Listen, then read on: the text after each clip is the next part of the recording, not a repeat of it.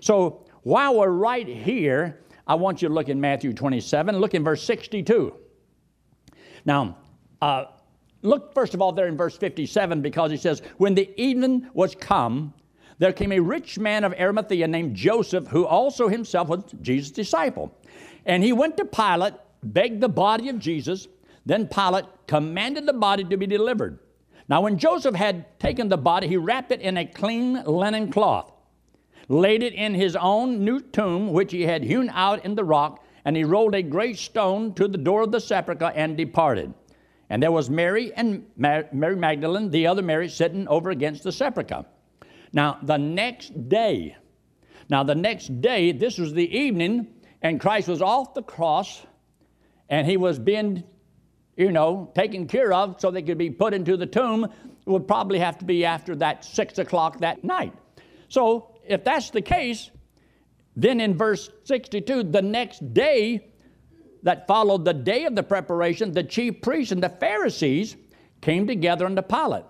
Now, if this was the regular Sabbath day, I don't believe these chief priests and Pharisees would have been doing this. They wouldn't have been going anywhere because they weren't supposed to walk so far. They couldn't do any work. They couldn't do anything like that. So I don't believe they would break the law just to do that, unless this was a special high day, another Sabbath that was take place. So how can you get two Sabbaths in between Friday and Sunday? I don't think that's going to happen. So there is a possibility that he says here in verse 63, saying, Sir, we remember that deceiver said while he was yet alive, after 3 days I will rise again. Command therefore that the sepulchre be made sure until the third day. So that was from that day, which would have been if he died on a Friday. Well, he says on the next day this took place. And so now guard it till the third day. Now, if you thought he was going to come back on the third day, would you want just 1 hour of that day, or would you think that would mean until the completion of that day? Because he could come back any part of that day and da-da, he kept his word. So I believe they would have guarded it until the end completion of the third day. Now, how would you get 3 days from Friday? And he rose again on the first day of the week. It's virtually impossible. So therefore, I do believe there's a good possibility that he was crucified on a Wednesday, and by 6 o'clock that night he was off the cross, because that started the next day, which would have been a high day, the Passover that they were talking about having there. And then you had Thursday and Friday and Saturday, 3 days, 3 nights, and you got it covered. It works out better, but am I absolutely 100% correct? Well, I think so. But that doesn't mean everybody agrees with that. There's a lot of good people in this world, preachers, that don't always fall on the same side. But that doesn't mean that they're wicked and ungodly. It's just that you have a difference of opinion on something, and maybe they think in their mind it's a part of any day makes it a third day.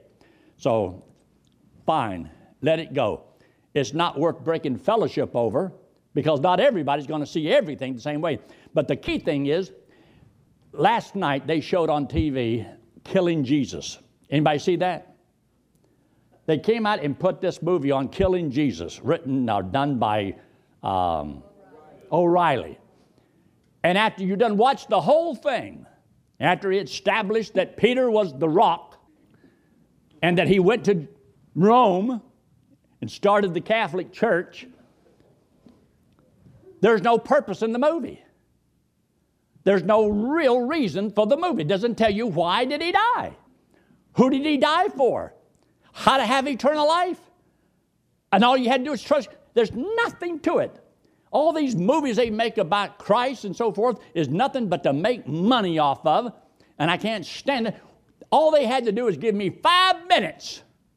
And I could have told them more than all that whole movie they watched. Because they never learned the purpose.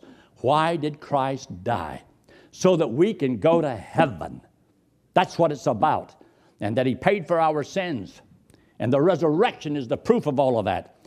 So anyway, I want you to look down there at the bottom of your page into the note area. This is on page 1043, but look down at the notes. So just very quickly look at number 1, the order of events. You see, you don't have to restudy it to try to figure it out, who did what when. Take what has already been done, and you can look at it and blow it up some and copy and paste and do all the things you want to and outline it yourself.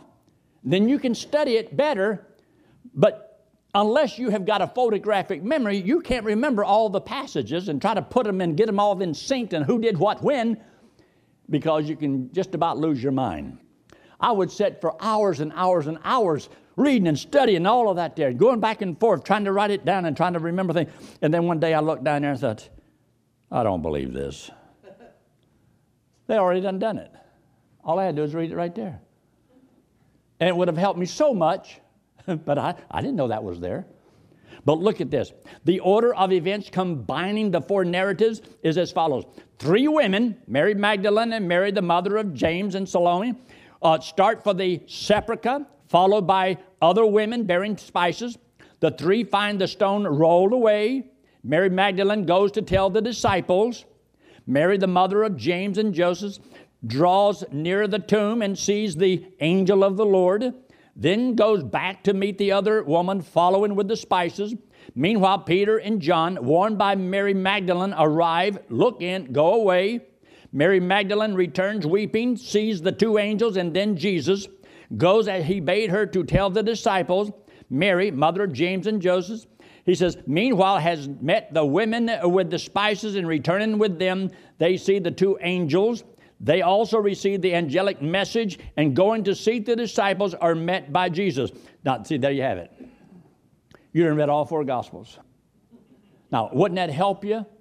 Now, you can take that, and with those scriptures, you can try to see what you think the sequence is. Because some people says, I have an inquiring mind, and I want to know. Well, have fun. And then when you get done and you're trying to figure it all out, it really won't change anything in the world. It will not cause you probably to win 1 soul more. But there are some things that are interesting in the scriptures, and I believe God put it here, and it's inspired of God, and we should read it and try to understand. Now, I want you to look down at the bottom of the page. The order of our Lord's appearances would seem to be on the day of his resurrection to Mary Magdalene. Number 2, to the women returning from the tomb with the angelic message.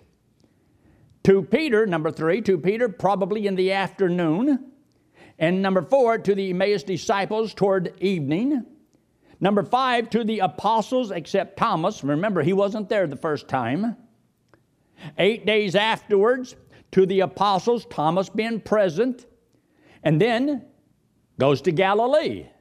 And in Galilee, number 1, to the 7 of the by the lake of Tiberias, Sea of Galilee. To number 1 there, to the 7 of the lake of Tiberias. Number 2, on a mountain to the apostles and 500 brethren. At Jerusalem and Bethany again. To James, to the 11, and then to Paul near Damascus. In the temple, to Stephen outside of Jerusalem, and to John on the Isle of Patmos. So there you have these manifestations of Jesus Christ in person and seeing him in a vision and so forth. Thus, a lot of people have done a lot of work and can help you tremendously in studying some of these things. That doesn't mean everything they say is true. If you can find error, then you found some error and you learn something and you grow a little bit. But compare all notes with what the Word of God says. Don't compare the Word of God with what they say. You just use that and then you check it and see whether or not, could that have been the truth? Is that really the way it is? And study, study, study. That's what it's studying. Studying is a weariness of the flesh. Where does it say that? Where? Ecclesiastes, the last chapter. Studying is a weariness of the flesh. Nobody likes to really study, but there's an advantage of studying.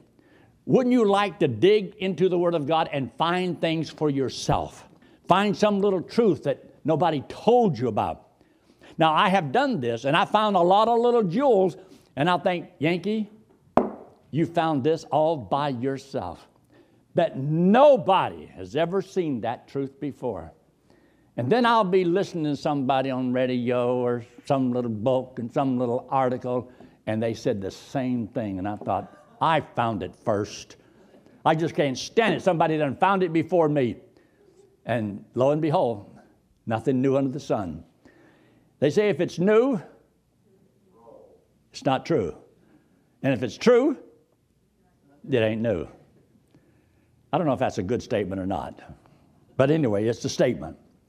Now, I want you to look at the next statement down here in Matthew chapter 28, where it says in number 1, you'll see there number 1, in the notes, with the death and resurrection of Jesus Christ begins the dispensation of the grace of God.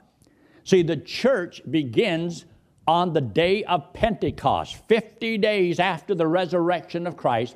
Pentecost means 50. So it's 50 days from the resurrection of Christ, the church age began. Now the Great Commission, the great cause, the great compassion, which is mentioned right here in verse 18, 19, and 20, this was given before the day of Pentecost, and they were commanded to go into all the world, but they were also commanded not to go until they were endued by power of the Holy Spirit on that day of Pentecost. And so that's found in the book of Luke in chapter 24. So even though they were commanded to go, they were commanded to wait until the endowment of power. And that's why in Acts chapter 1 and verse 8, and ye shall be witnesses unto me. And so they were to be witnesses in all the world once the Holy Spirit came.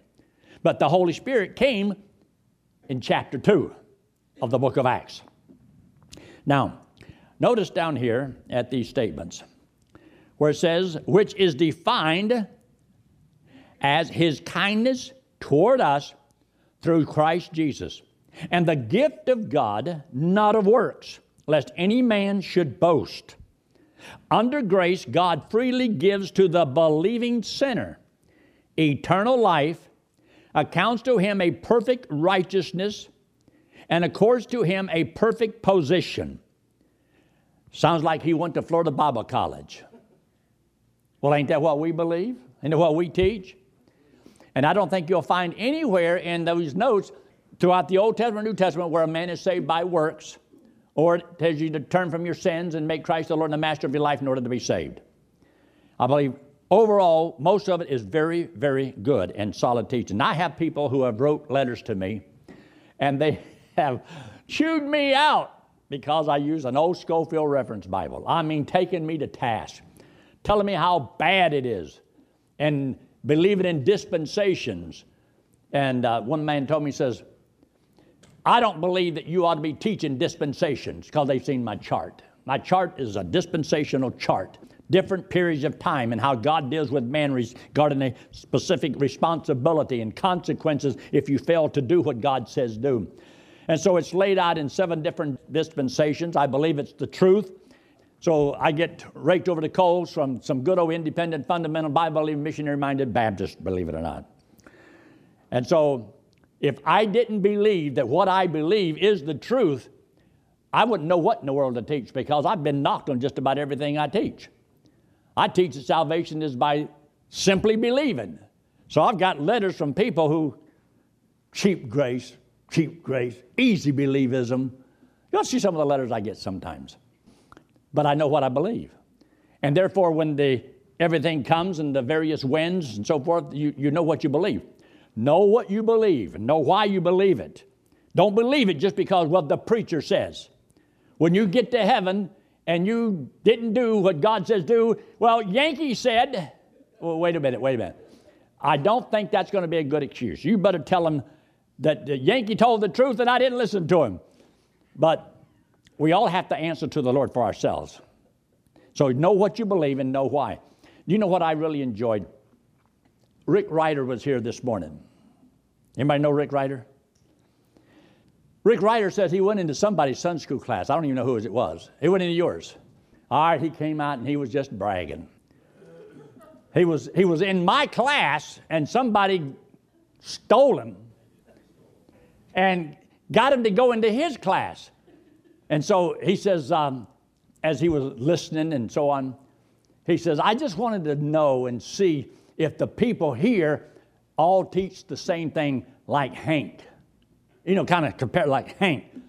But he didn't naturally say that because he had been here before and he's been up there in the mountains, And so I really like Rick. He's a great guy. He loves the Lord. He's good on the gospel.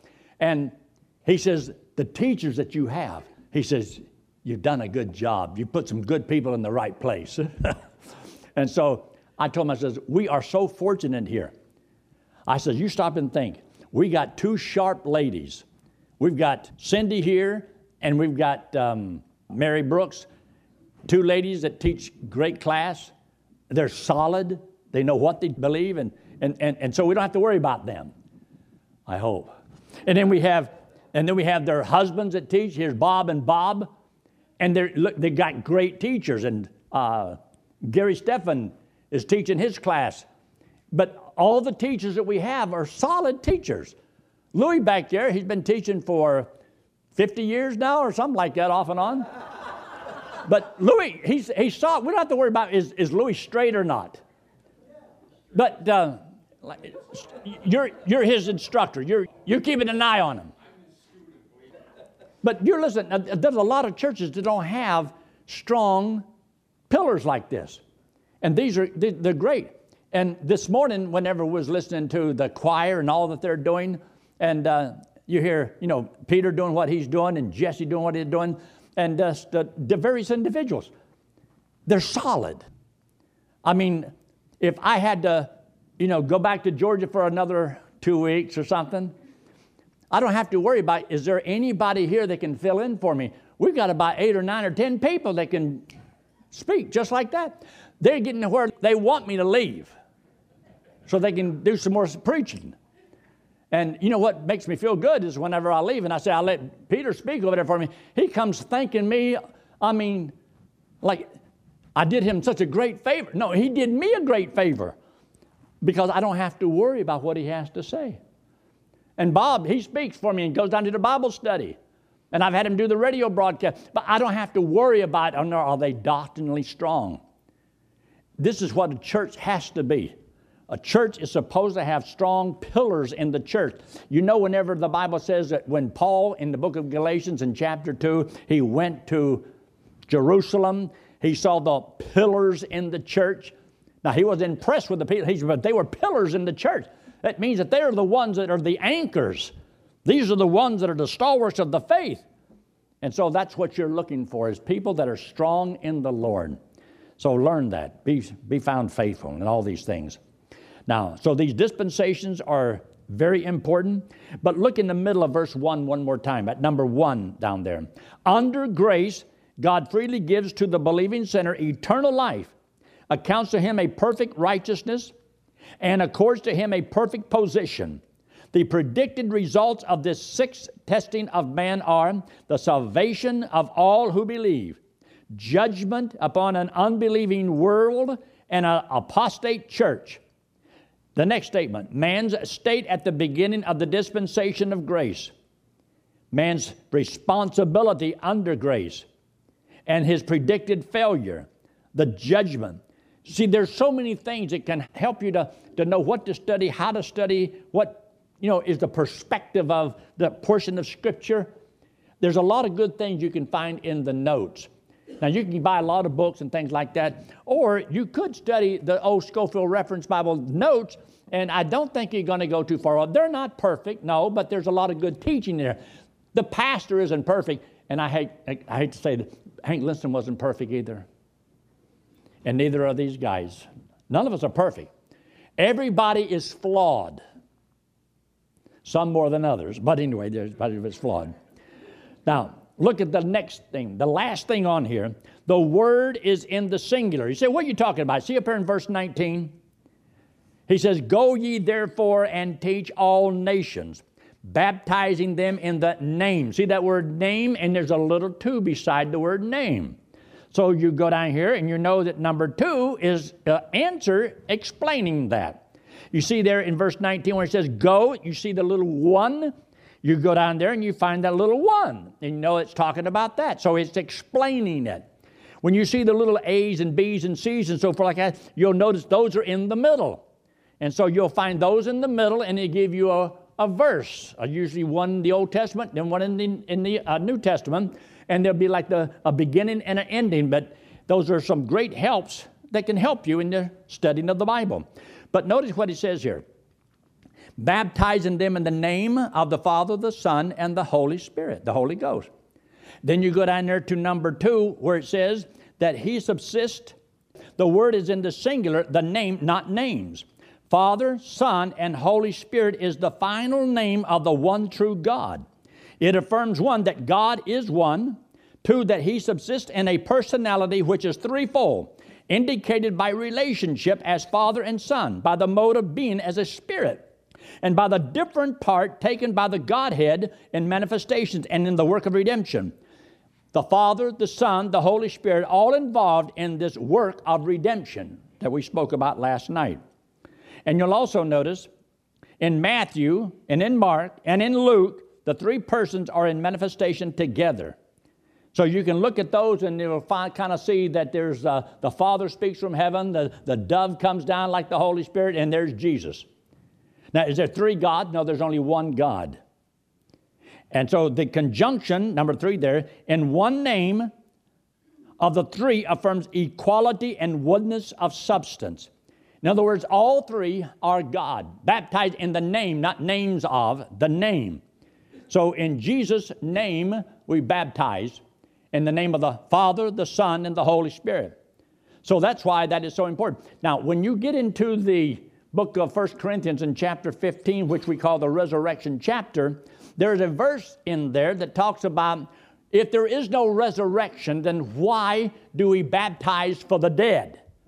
So some people have taken that and says, okay, we're going to baptize for the dead. And so the Mormon church has gone to town baptizing for everybody because you got to baptize for the dead. No, baptism is a picture of the death, burial, and resurrection. And if there is no resurrection, why is there a baptism? Baptism is a picture of the death, the burial, and the resurrection. Christ on the cross, he died, was buried, rose again. So when we are water baptized, we are placed under the water, buried, rose again. So the baptism is why we picture the death, burial, and resurrection of Christ. But if there's no resurrection, why are we being baptized as though something died? Because that is the truth. Christ did die, and he did come back from the dead, and we are believing that he did it for us. So when we're baptized in water, it's a picture of your death, your burial, and your resurrection because he did it for you. So anyway, I believe that that is something that's good to know. And I don't want you to say, well, I can't read those because, those are not inspired of God. No, but there are some good notes that can help you in your Bible study. I trust most of the Scofield Reference Bible notes. Not all of them, but there's a lot of them that I do. Look up here. This is you and me, and this is sin. We all have sin on us. God loves us. Now, he hates our sin, but he loves us. So many people never heard this before. Do you know I got 3 letters today on email from people who watched our broadcast this morning? I think one was in Wisconsin, one was in Ohio. Several trusted the Lord today. And I think it's awesome. And they watched the broadcast. They loved the music. And they were talking about, how great the music was and all. I think it's just awesome. And I'm talking about people in hard places watching the broadcast. And I didn't know that this one couple that came to church this morning that was sitting right back there, and another couple that was sitting back over here, they'd both been watching the broadcast. So how many people watch our broadcast? I don't know. But I think it's great. But this is you and me, and this is sin. We all have sin on us. Now, God loves us, but he hates our sin. And for us to pay for it is eternal separation from God in hell. So there is a penalty for our sins that needs to be paid. But God loves us and wants us to go to heaven, and to go to heaven we have to be perfect. And you and I know nobody's perfect. No one's perfect but God. So how can we get to heaven if we have to be perfect? Well, God says with man it is impossible. You can't make yourself perfect. And if you're not perfect, you can't go. So how is he going to get it done? God says, not by your works. not by the works of the flesh. You cannot save yourself. This hand represents Jesus Christ, who's the Lord God in the flesh. He came into the world. Now, he had no sin. He didn't have to die. So he took all the sins upon himself and paid for it on the cross, came back from the dead. So you see, whenever we trust Christ, and this is the righteousness of Christ. So what he did is he took our sins and paid for it and came back from the dead. See, he's righteous. Now, the payment for sin has been made, but he hasn't given us his righteousness yet. He hasn't perfected us yet. Only when we believe he did it for us, then he declares us righteous. He gives us his righteousness, and I go to heaven on his righteousness. Now, his righteousness would make me as righteous as God. So I'm good to go. I'm going on his perfection. When God looked at his Son, I am in his Son. He sees me in Christ. And that's the only way you and I can get to heaven. It's the gift of God, not of works, lest any man should boast. Let's pray, shall we? With every head bowed and every eye closed, no one looking around. If you've never trusted Christ as your Savior, or if you're watching by internet, maybe you've heard about it but never understood. The only thing you have to do is, it's the only thing you can do. Since it's not by your works, then you'll have to believe something. And he wants you to believe that he loves you, died on the cross, paid for your sins, came back from the dead. He wants you to believe that he did that for you. And if you believe he did it for you, he will give you eternal life as a free gift. And he said he would never cast you out. Eternal life is a gift of God, lasts forever. And I pray that you will do that. Before we close in prayer, is there anyone at all say, yes, that made sense to me, and I will trust Christ as my Savior tonight? And preach, I'd like for you to pray for him. Would you slip your hand very quickly and put it right back down? Anyone at all? Father, we are thankful so much for you loving us, proving it by sending your Son, guaranteeing it by raising him from the dead. And Father, we look forward to the blessed hope when Jesus comes again. In Christ's name we pray. Amen.